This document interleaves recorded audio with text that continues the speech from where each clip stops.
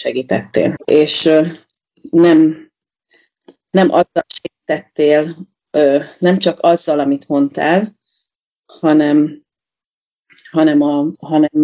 hát nem tudom, tehát ugye a lelkületet lehetett benne érezni. Uh-huh.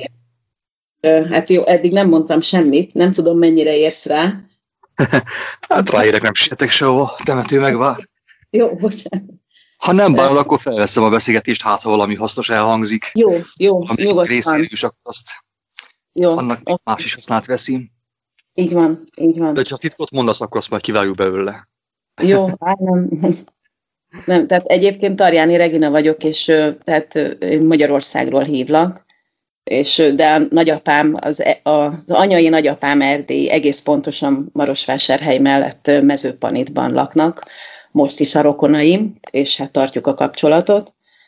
Úgyhogy hát ez is egy ilyen, igen, tehát egy abszolút pozitív momentum volt, hogy hallottalak így egyszer valamikor régen, így ezzel az erdélyi tájszólással, tehát ez tudom, hogy nagyon emberi, meg nagyon földi, de nekem azért ez is meghatározó volt, még hogyha én nem is ott nevelkedtem. És hát tanítónő vagyok egy kis faluban, meg úszóedző, és aktív sportoló, tehát ilyen nagyon világi életet élek, úgymond papíron, de lélekben meg egyáltalán nem, és egyáltalán nem tudok azokról a dolgokról beszélgetni senkivel, amikről te beszélgetsz így másokkal. Most például reggel meghallgattam, amit tegnap Jocóval beszélgettetek, és hát szerintem fantasztikus gondolatmenet volt. Tehát jó hallani, hogy vannak ilyen emberek, akiknek ez a fontos, és nem az, hogy az egyik videódban mondtad, hogy milyen olajat cseréljünk a kocsiba, meg nem tudom, igen, a nők meg arról beszélgetnek, hogy milyen műkörmük van, meg melyik hajszínt választják a fodrásznál. Na most én erről nem tudok beszélgetni senkivel, mert nem érdekel. Amiről meg én beszélgetnék, azt meg a környezetemben élőket nem érdekli. Na mindegy, ez egy ilyen helyzetelemzés itt a Nagy Magyarország kellős közepén. Szinte azt mondtam erre, hogy van erre orvosság, de az igazság az, hogy orvosság is van, de gyógyszer is erre az állapotra. Mert tudjuk, kedves Regina, hogy ott van a szívedben ez az igazságvágy, meg az Isten iránti vágyakozás, ez nagyon jó dolog és nagyon fontos dolog. De viszont ennél sokkal több van, mindannyiunk számára. Ugyanis van az a személyes kapcsolat Istennel, amikor ő már úgy megtölti a lámpásunkat, hogy már nem tudunk nem világítani. Igen. Akkor már nem is kérdés, hogy tudunk erről beszélni, vagy sem, hanem hogyha valahol megjelentünk, pontosan, mint Jézus, világítunk, és nagyon sok ember kíváncsi lesz arra, hogy akkor Regina miféleképpen bolondult meg. Vagy milyen bölcsességből szól ő, érted? Tehát, hogy ott van az igazságvágy a szívünkben, amit az Úristen mindenképpen felépít bennünk, amire egész pontosan felépíti az ő országát. És ő azt mondta, hogy nem rejtethetik el az hegyen épített város. Amikor az elkezd bennünk megerősödni, akkor már mindenki érzi, hogy hát Regina beszélt, de ez a Regina nem magától szólt-e. Hát Regina, ő másképp beszélt, ismertük őt, de akkor ő másképp beszélt. És akkor olyankor már mindenki befogja a száját, még az is, aki úgymond nem ér fel egyet, mert érzi azt, hogy hatalommal beszélsz. És van az, hogy megtörtént az, hogy egyesek pedig ugye befogadják azt, amiről beszélsz. Kíváncsian tárkarokkal várják. Tehát ez egyelőre így van, de nem kellett tőle elszomorodni, mert sok kincs van a mi atyánk házában. És azt ő adja mindenkinek. És hogyha azt adja, és felkészít, akkor teljesen biztos, hogy lesz, akivel beszél. Mert hidd el, hogy Magyarországon is nagyon sokan vágyakoznak, sóvárogva várják az Isten gyermekének a megjelenését, ahogy Pál apostol mondta. De ez csak egy ilyen temporális helyzet, amit mostan érzékelsz. Hát egyébként a gyerekeknek szoktam mondani, mert kicsiket tanítok, és eddig is azért hangot adtam ennek, de egy jó fél éve azért úgy nagyon nyíltan. És van olyan kisgyerek, akinek könnybe lábad a szeme. Tehát, hogy megérinti. biztos, hogy megérinti. Tehát érzik, ők még nagyon érzik, hogy nagyon igaz, amit mondok. Csak hát ugye azért ezzel is óvatosan kell bánni, mert tehát szóval nem vagyok én akkora valaki, hogy ezt így mondjam, de azért úgy hangot adok dolgoknak. És hát ugye ez az egész folyamat, ez egészen kisgyerekkoromban kezdődött, abszolút nem neveltek egyébként vallásosan meg. Hát Dunajvárosban nevelkedtem, ami egy abszolút ilyen kommunista város volt, meg nagyon menő sportoló voltam, úgyhogy nem is voltam az Isten közelében, úgymond, de egy olyan 5 vagy 6 éves koromban a nagyszüleimnek a kertjében volt egy óriási nagy megyfa, annak a tetején volt egy nagyon klassz ág, ahova el lehetett bújni, és egyik nyáron ott üldögéltem, és így nem tudom másképp mondani, csak úgy, hogy így felnagyítódott a megyfának a virága, és akkor úgy kaptam egy ilyen tudást, hogy Isten létezik, van, pont. És akkor utána ezzel nem is foglalkoztam, csak tudomásul vettem, hogy van. Nem volt kérdés számomra, hogy ezt onnan fölülről küldték, tisztában voltam vele, de hát ugye mentem edzésre, meg mentem versenyezni, és hát dobogóra kell állni, meg stb., ami ezzel járt, tehát csak a testi dolgokkal foglalkoztam. Aztán jó 20 évre rá, 25 éves koromban egy templomban, egy ilyen karácsonyi orgona koncerten volt, de ne nézz hülyének, volt egy ilyen elragadtatásom, ahol abszolút, tehát tuti biztos, hogy kiléptem a testemből, ilyen aranykapukat láttam, éreztem, hogy repülök, de nem tudom egyébként ezeket szavakkal elmondani, ezt úgy át kell élni. Na most ettől az érzéstől baromira megijedtem, és ki is nyitottam a szemem, körülbelül 0,1 másodperc telhetett el, tehát semmi nem változott körülöttem, csak én léptem ki ebből a világból. De megijedtem. Hát, hogy mitől, nem tudom, mert nem volt rossz, tehát kifejezetten jó volt. Na és akkor utána gyorsan visszacsuktam a szemem, mert rájöttem, hogy ennek meg kéne várni a végét. Hát, hogyha nyílnak azok a kapuk, akkor mi történik? És tehát nem láttam újra a kapukat, hanem egy óriási nagy ilyen izzó fénygömb ereszkedett, vagy zuhant belém, ami szinte szó szerint ilyen fizikai megrázkódtatást is okozott, de ez is csak 10 másodperc alatt történt a valós világban, de egyébként úgy benne, úgy időtlen volt az érzés. És akkor úgy konstatáltam magamban, hogy oké, akkor kaptam egy ilyen isteni sugallatot.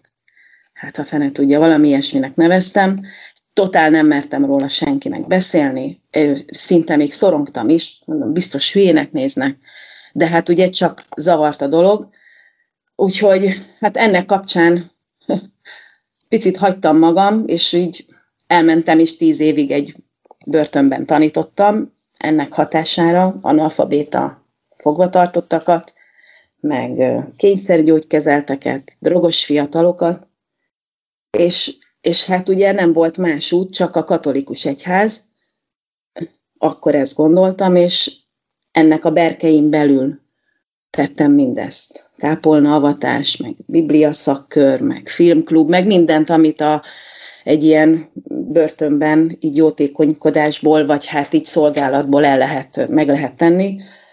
Még egy szerzetesi hittudományi főiskolát is elvégeztem, fogalmam nincs, hogy hogyan. Én a hülye sportoló, ugye? Színötösre. Nem emlékszem egyébként semmire, de azt tudom, hogy Arisztotelésznek... Hát, hogy is végeztem a tanfolyamot angolul szín 10-esre, de nem írt semmit, tehát az akkor még nem volt élő. Így van, így van. És 10 évig ezt ott nyomtam, egyenruhában, és akkor hát történt egy óriási nagy, hát egy ilyen válság az életemben, ami azzal járt, hogy elváltam, leszereltem, egy táskával eljöttem abból a házból, ami hát nem a 2 kezünkkel, de hát nyilván én is építettem, a gyerekem nem jött velem, és azt mondták, hogy teljesen megbolondultam, hát én megmondtam, hogy mindenféleképpen el kell indulni innen, mert ez így nem élet, és ez csak rosszat, és egyre rosszabbat fog szülni. Még jó, hogy akkor élt a nagymamám, mert ő azt mondta, hogy akkor ide jöhetsz, Regikém, mert egyébként a szüleim sem fogadtak be. Azt mondták, hogy menjek vissza a házasságba, és csináljam azt tovább.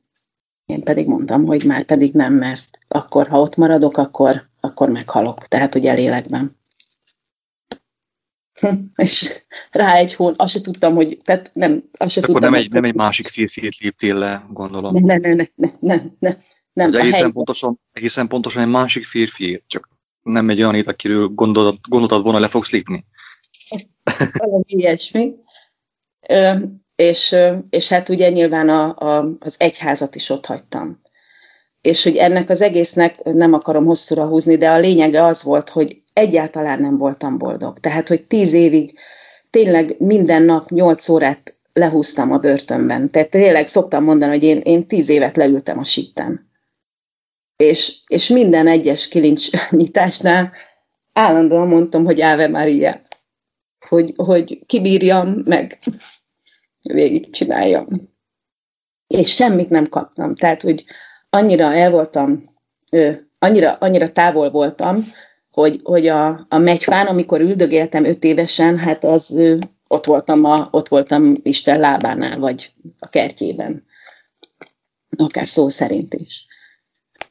És hát 10 évi kemény tanulás, meg munka után nem éreztem semmit, és óriási csalódtam, és egyre jobban utáltam bemenni a templomba, pedig hát minden reggel, vagy mit tudom én, minden vasárnap keltem, és hűségesen mentem. Tök hülyeség volt az egész. Nem értettem az egészből semmit. Tehát, és hát ezért így hátat fordítottam, mert hogy nem találtam otthon magam, és közben meg egész gyerekkorom óta volt egy ilyen érzés, hogy haza akarok menni. Ezt úgy nem szó szerint világértelemben, hanem úgy lelkiekben. És ezt az otthont kerestem. És egyáltalán nem éreztem jól magam, pedig tényleg álltam dobogón, voltam, hát nem tudom, Helsinkibe, Athénba versenyezni. Ezek nagy dolgok meg, olyan fiatalon, tehát 27 éves voltam, amikor először besétáltam a börtönbe tanítani. És mégsem, tehát, hogy akkor is mindig azt éreztem, hogy haza akarok menni. Ez nem az otthonom, ez nem az én világom. Na mindegy, summa summarum, ott hagytam mindent, és akkor rá 1-2 hónapra rá lett egy új állásom, ahol most is dolgozom, egy általános iskola, úgyhogy átmentem a másik végletbe, most szöszke gyerekeket tanítok, lassan 10 éve. És hát ugye mivel egy táskával jöttem el, hát ezért nagymamánál laktam egy darabig, de utána amikor ide költöztem, és azóta is egy ilyen nomád, ilyen szükség lakásban lakom, a szép palotából, ugye azt azért hozzá kell tenni, hogy nagyon, nagyon rendezett családi háttérrel, anyagiakkal rendelkeztem, és hát most itt lakom egy ilyen, nem tudom, pedagógus házban, ami nagyszerű. Sátorban próbáltad? Az még jobb hitte. Én amikor Gibraltáron voltam, érkeztem Gibraltárra, amikor már volt is, lett volna is pénzem lakásra, akkor sem költöztem lakásba, mert a sátorban jobb volt. Reggel felkeltem, gyönyörű szép zöld környezet, ugye, falombok, meg virágok, meg minden. Teltöltöttem a cicának, akkor még néhány cigit is elszívtam, és sokkal boldogabb voltam, mint amikor később beköltöztem a betontömbbe önként a kis cellába. Hát igen. És hát amikor ide beköltöztem, akkor egy kollégám, aki itt előttem lakott, poénból a tanáriba azt mondta, hogy figyelj, Regi, ez kész buddhista képző. Mondom, oké, persze, röhögtünk egy jót. Hazajöttem, és akkor ezen elkezdtem gondolkodni, hogy annyi iskolát végeztem meg, etikát is tanítok, nem tudok semmit a buddhizmusról, basszus, ha mégis 8-osokhoz beküldenek mondjuk világvallásokat tanítani, mi a fenét mondok? Tehát itt van a diplomám, de hát ezekről azért nem sok szó esett. De hát ezt is kéne tudni. És akkor elkezdtem tanulmányozni a buddhizmust. És ennek a akkor voltam már buddhista is, gondolom, nem? És ennek a távol-keleti kultúrának a tanulmányozását te állítottad meg. Ennek a beszélgetésnek ezért szerettem volna veled beszélgetni, vagy biztos szólni. Biztos nem én voltam. Hát jó, de mégiscsak te, valahogy igen. Tehát, hogy ez az egész beszélgetésnek az apropója, tehát, hogy ezt tudd, és hogy ez adjon erőt neked, bátorságot, lendületet. Tudom, hogy kapsz eleget, de legyen akkor még egy a polcon. Kedves Regina, az igazság az, hogy annyira gyarló vagyok, hogy még erre is szükségem van néha. Bár elég kéne nekem legyen Istennek a kegyelmes, az ő bizonsága, az ő feedbackje, de hogyha egy ilyen feedbacket kapok néha, még ez is jól tud esni. Mert tudom, hogy ezt is ő engedte meg, és az ő dicsőségére van, úgyhogy köszönöm szépen. Az ő nevében nyilván. Így van. Így van. Úgyhogy tanulmányoztam a buddhizmust 4 évig. Hát úgy gondoltam, hogy majd megértem. Nem értettem semmit. Egyre jobban belementem a sűrűbe. És akkor megelégeltem, de hát ugye ennek kapcsán megismertem, hogy vannak hinduk, van a védikus filozófia, mondom, ez még jobb, és akkor elkezdtem tanulmányozni ezeket, nem tudom hány éven. Tehát 4-5 év arra is ráment. Most az utóbbi időben, az utóbbi 1-1,5 évben újra visszatértem a buddhizmushoz, tanulmányozgattam a zen buddhizmust. Majdnem elmentem. Várj, közben Elvike is hallgatja, amit mondasz, és azt mondja, hogy beszélsz az évekről, hogy már közben 100 éves is lehetnél. Amit mondtál már mostanig. Még nem vagyok annyi, igen. És az utóbbi 1-1,5 évben újra visszatértem a buddhizmushoz, mert valahogy így nem tudom, így rátaláltam a neten egy ilyen srácra, aki zen buddhista Magyarországon, nagyon okosokat mond, egyébként nagyon sokat tanultam, tehát a nem ártás elvét azért elsajátítottam tőlük, mert azt mondjuk a katolikusoknál nem nagyon hallottam, de gondjaim voltak a reinkarnációval, próbáltam így magamra erőltetni, hogy már pedig van, de egyszer nem tudtam befogadni. És hát ugye nincsen istenképük, stb. Na a lényeg az, hogy az zen buddhizmus után a tibeti volt a legutolsó, amikor beteg lettem, most 2020 novemberében, az iskolákba itt Magyarországon kijöttek és tesztelték a tanárokat. Emiatt az őrület miatt, ki sem mondom a nevét. És hát úgy volt egy belső érzésem, hogy hát nem kéne elmenni tesztre, én most is sportolok egyébként, a 17-es világbajnokságon is indultam, tehát hogy jó állapotban vagyok, egészséges vagyok, nem kell nekem teszt. De hát, ha megkérdeztem a többieket, jó, hát miért ne, oké. És november 23-án, azt hiszem, akkor volt, hétfőn, 1:30-kor megcsinálták ezt a tesztet, és másnap délben a lázon kívül minden tünetet produkáltam, ami most a világban van. 27 napig feküdtem, tehát nagyon-nagyon meggyötört. Iszonyatos fájdalmak voltak, iszonyatos gyengeség. Hát ugye azt hozzá kell tenni, hogy én egyedül élek, tehát ezt mind egyedül kellett ugye leküzdenem. És a felénél, ott 2,5 hét után, ott gondolom a gyengeség is, meg a fájdalom is azt az érzetet váltotta ki belőlem, hogy néztem a lábam, de láttam, hogy az már nem az én lábam. Tehát, hogy ez már nem az én testem. Tehát, hogy nem vált külön a test és a lélek, de a szemlélet, ahogy néztem a testemet, én, mint sportoló, ugye, azt már nem éreztem magaménak.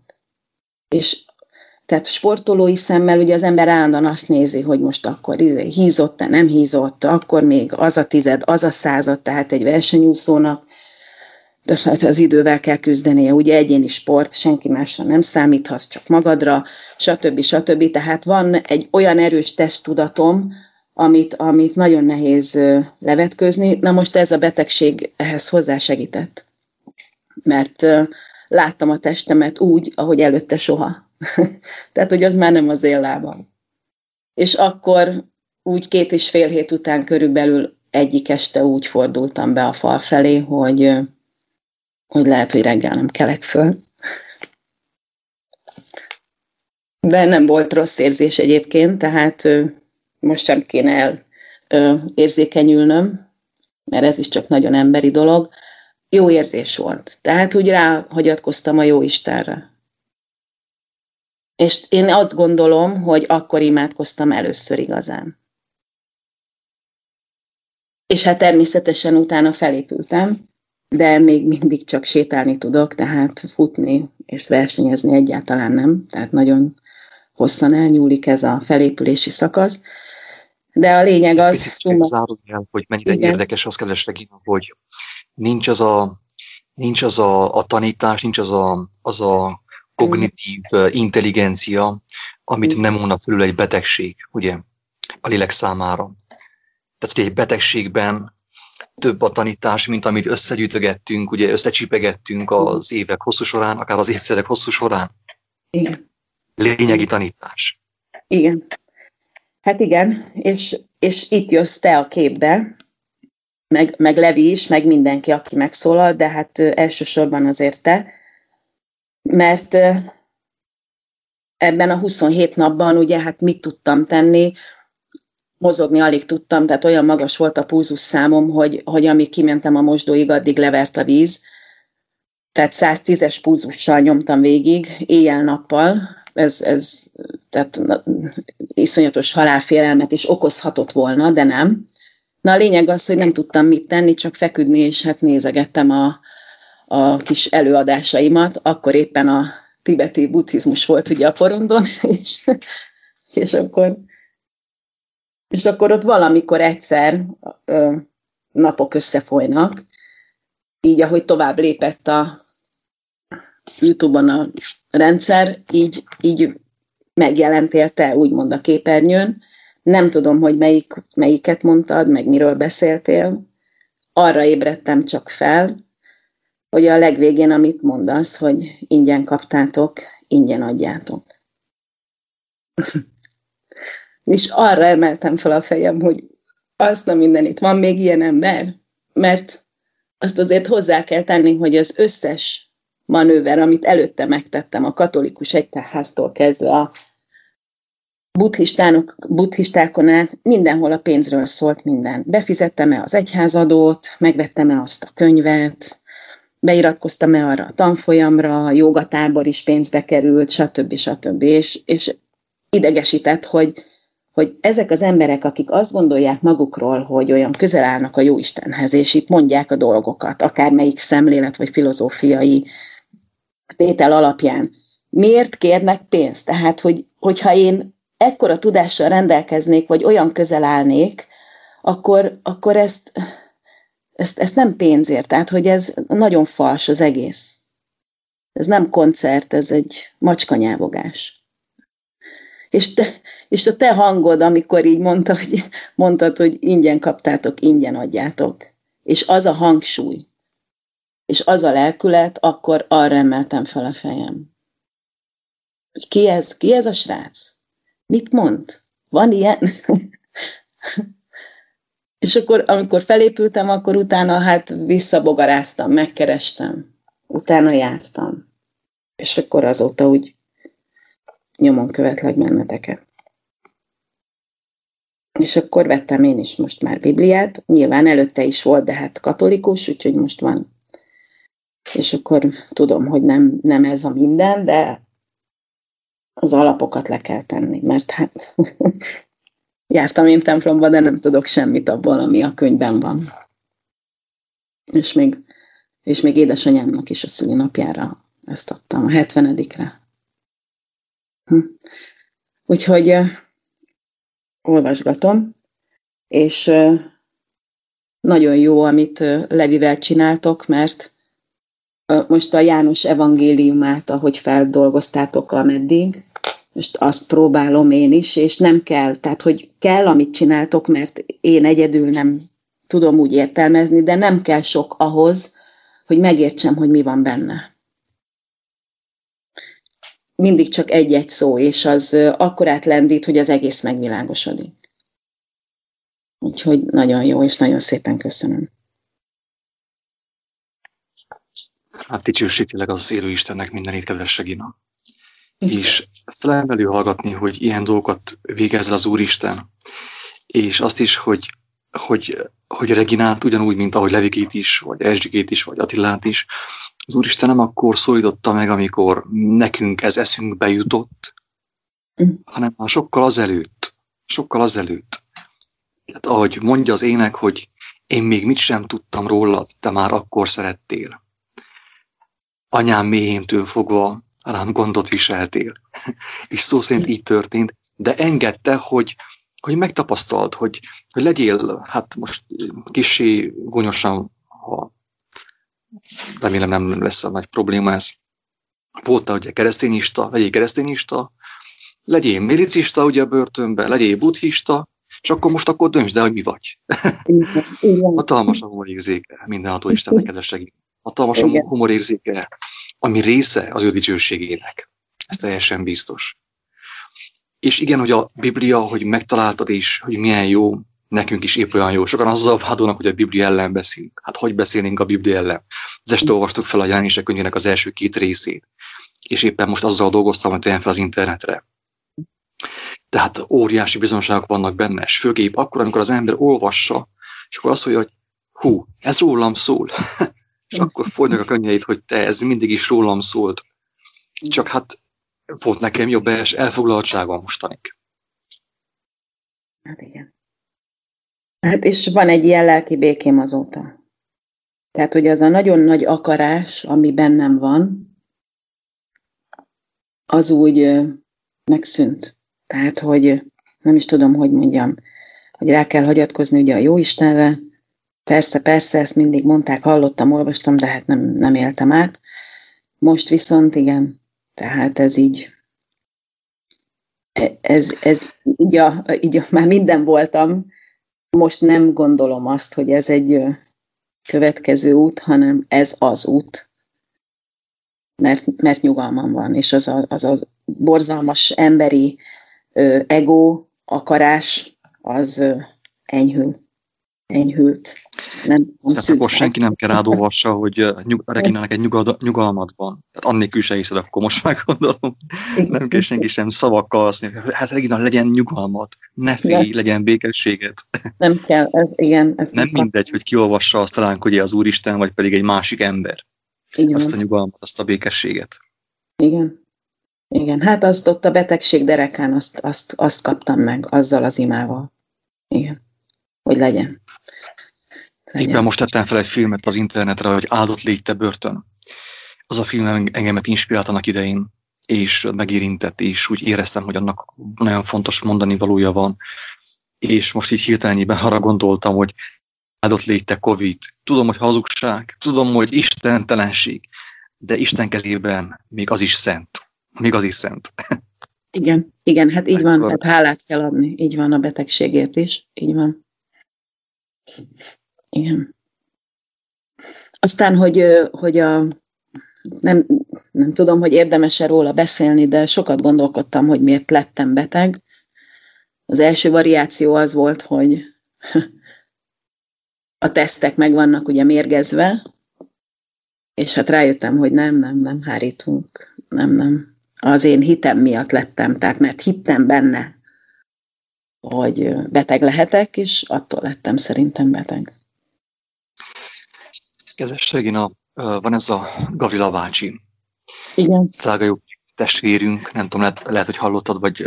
Nem láttam még, csak tudom, hogy van. 13 óra hullaházban, a YouTube-on is. Hát 13 óra után Istennek úgy volt kedves, hogy támadjon fel. És visszajött. És akkor a híres doktor, az a doktor úr Puskás, ugye ráadásul ő is magyar volt, ugye ott a Párciumban, Szilágy megyében, azt mondta, hogy hát akkor mondja el, hogy milyen baja volt, hogy írja fel valamit a receptre. hogy na, ez az én dolgom. És azt mondja az öreg neki, hogy nem kell nekem a ti receptetek, mert én már megkaptam az igazit az élő Isten kezéből. Nincsen szükségem a tétekre. Ezt mondta a Gavila bácsi. És azt mondja az orvos, hogy de doktor úr, Puskás doktor, hogy de mégis milyen baja volt. És azt mondja az öreg, hogy hát akkor nem volt öreg, 31-2 éves volt. Hát azt mondja, hogy doktor úr, kérem, hát én ahogy tudom, nekem semmi bajom nem volt egész életemben. Azt mondja, azon kívül, hogy fájt a fejem, amikor egyik alkoholos italt kevertem a másikkal, azon kívül nem emlékszem, hogy van nekem más betegsége. De most, hogy megkérdi, hogy mi volt az én problémám, én rájöttem arra, hogy én egész életemben mostanig a hitetlenség betegségében szenvedtem. És emiatt a betegség miatt kerülnek az emberek kórházba, és börtönökbe, és nyomorúságba. De én ma megkaptam az igazi receptet az élő Isten kezéből. Ezt mondja a Gavila bácsi. Mekkora. Majd megnézem egyébként, láttam, hogy van egy ilyen. Igen. Hát igen. Nagyon nehéz még így, tehát hogy vissza-vissza billenek a hitetlenségbe, akkor most mondjuk így, és azért jó, amit csináltok, mert a figyelmemet így arra tereli, tehát, hogy a helyes útra vissza. Tehát nagyon, nagyon sok energiát felemészt egyébként, tehát ez most nem panasz, csak mondom, mint tényt, hogy azért, mert az ember ezt a nyugalmat megkapja, az nem jelenti azt, hogy folyton folyvást ott van, hanem ilyen pillanatokra kapom csak meg, és akkor... Igen, az locsogat engel körülöttünk, tehát ez van. Igen. Isten igazából mi is azért csináljuk többek között, hogy a figyelmünk ezen legyen. Mert Jézus maga is ezért csinálta. Azt mondja, hogy az én eledenem, az én táplálékom az, hogy csináljam ezt. Mert közben ezt csinálom, erre figyelek, addig is nem figyelek hülyeség, butaságokra. Így van. Egyébként így van. És hát már évek óta nem nézek egyébként tévét, tehát nincs is. Mert volt azért egy ilyen késztetésem, hogy zárkozzunk el, úgymond a világtól. És így amióta veletek megyek ezen az úton, azóta még a YouTube-on megnézhető egyebeket sem, tehát a letölthető filmeket sem nézem meg, és nem azért, mert nem akarom, hanem egyszerűen unatkozom. Tehát, hogy idegesít vagy, nem mond semmit. Hát mondom, nézzük már meg azt a jó kis filmet. Persze, igen, oké. Elkezdem nézni, és vagy bealszom, vagy felállok, elkezdek valami más csinálni, és rájövök, hogy abszolút nem érdekel. Tehát nincs értelme. Abszolút nincs. Tehát nagyon jó. Tehát hatással van az emberre, hogyha jó irányba fordítja a fejét, csak mindig gyakorolni kell ezt a gyakorlatot is. És hát ezt vettem észre magamon. Maradtam, mint a fogorvosnál szó nélkül. Azt nem tudom, nincs, amit mondjak én. Én ezt csak elrontani tudom, amit mondtál mostanig. Maradtam a fogorvosnál, kibasztó nélkül. Jó, elég azt mondja. Nem hallom, mit mond a Levi. Azt mondja, hogy úgy maradtunk, mint a fogorvosnál, csak zsibbasztó nélkül. Mert olyankor az ember még könnyezik is. Hát, kedves segíteni, nem tudok más mondani, mint az, hogy istenítesen örökké és boldog születésnapokat neked. Ezen túl most már. Az utat látta, tudod, hogy merre van. Én már ereszett tovább. Legyél a világ világossága. Azon tűnődtem itten közben, hogy meg kéne beszéljük, hogy írassam már a kiáltószót, mert most majd elvonom, valaki más csinálja érte. Mit szólsz hozzá? Mindent tudsz, én nem tudok többet, mint az teljesen biztos, úgyhogy nyugodtan csinálnád tovább. Szép, kellemes hangod van, nem is dadogsz, mint én, ugye közbe-közbe, úgyhogy nyugodtan csinálnád.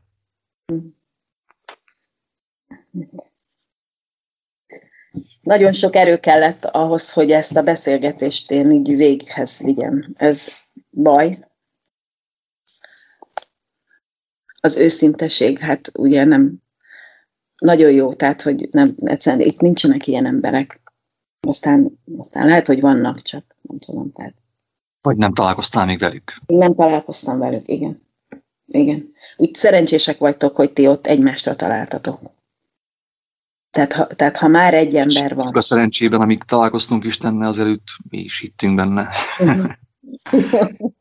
Ez sem szerencse, kedves Regina, hogy tudom, hogy te is tudod, de nem szerencse. Tehát ugye a szótárunk is ilyen értelemben úgy átváltozik, Isten megváltoztatja a szótárunkat is, hogy még azáltal is úgymond életet leheljünk magunkból, hogy azokat a fogalmakat használjuk, amelyek ugye találóbbak az ő országához. Igen. De hidd el, hogy az Úristen megadja, még az sem biztos, hogy neked most éppen szükséged van társaságra. Tehát azt szokta tenni az Úristen, amit én láttam és tapasztaltam magamon, még másokon is, hogy azért úgy az első néhány lépésben beteszi az ő gyermekét az elkülönítőbe. Hogy ne legyen az, hogy akkor hogy egy másik ember miatt van, hanem hogy az ember érezze, hogy mi az, hogy személyes. Mi az, hogy személyesen beszélgetünk, és csak ketten vagyunk, mint hogy a betegségedben nem volt senki más, az Úristen volt csak számodra. Igen. És utána nyilván megadja azt az örömöt, annak örömét, hogy együtt lehetsz, és együtt ehetsz másokkal. Miért is ne? Hát aztán az ő gyermekei nehogy már ne játszanak egymással, ugye? Igen. Igen. Amúgy Kornélia is egyébként, ő is pedagógus, ő is tanítónő. Úgyhogy keresd meg a Facebookon, vagy a beszélgetek. Gyertek haza egyet. Ő készül, ő már pakol. Igaz, hogy mi kb. Egy hónap van hátra, amíg el fog indulni, de ő már készül. Meg fog látogatni minket.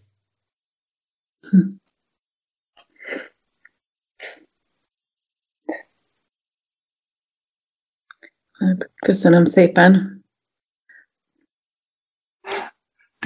Tényleg szívesen vagytok látva. Ha az Úristen úgy adja, és van lehetőség, akkor gyertek erre, kerüljetek erre. Még itt a Földön is megélhetjük valamilyen szinten a lakomát. Képzeld el, milyen felemelő érzés, amikor összeülünk egy kis tábortűz mellett is, és csak úgy ömölnek az ilyen kijelentések, az ilyen látások és értések. És milyen szép az, hogy igazából ugye régebb azon versenyeztünk, hogy ki mond okosabbat. Most meg szinte azon versenyezünk, hogy nem is akarok szólni. Hát jó nekem az, hogyha Regina beszél, vagy valaki más által. Hogy akkor kívülről szemlélhetem Istennek a dicsőségét valaki másban. Igen. Ez felemelő érzés, tényleg.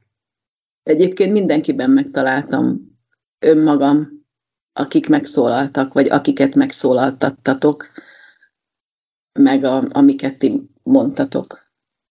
Én csak így bólogattam. Igen. Akkor én voltam csendben. Hát nagyon-nagyon szépen köszönöm, csináljátok. Az Úristen megtölti a szívünket, a szívedet és az ajkaidat is, teljesen biztos. Úgyhogy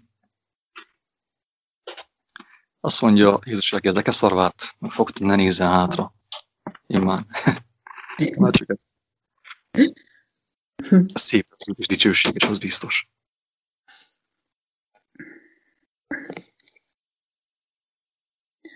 Vigyázzatok magatokra. Jó, Isten áldjon benneteket.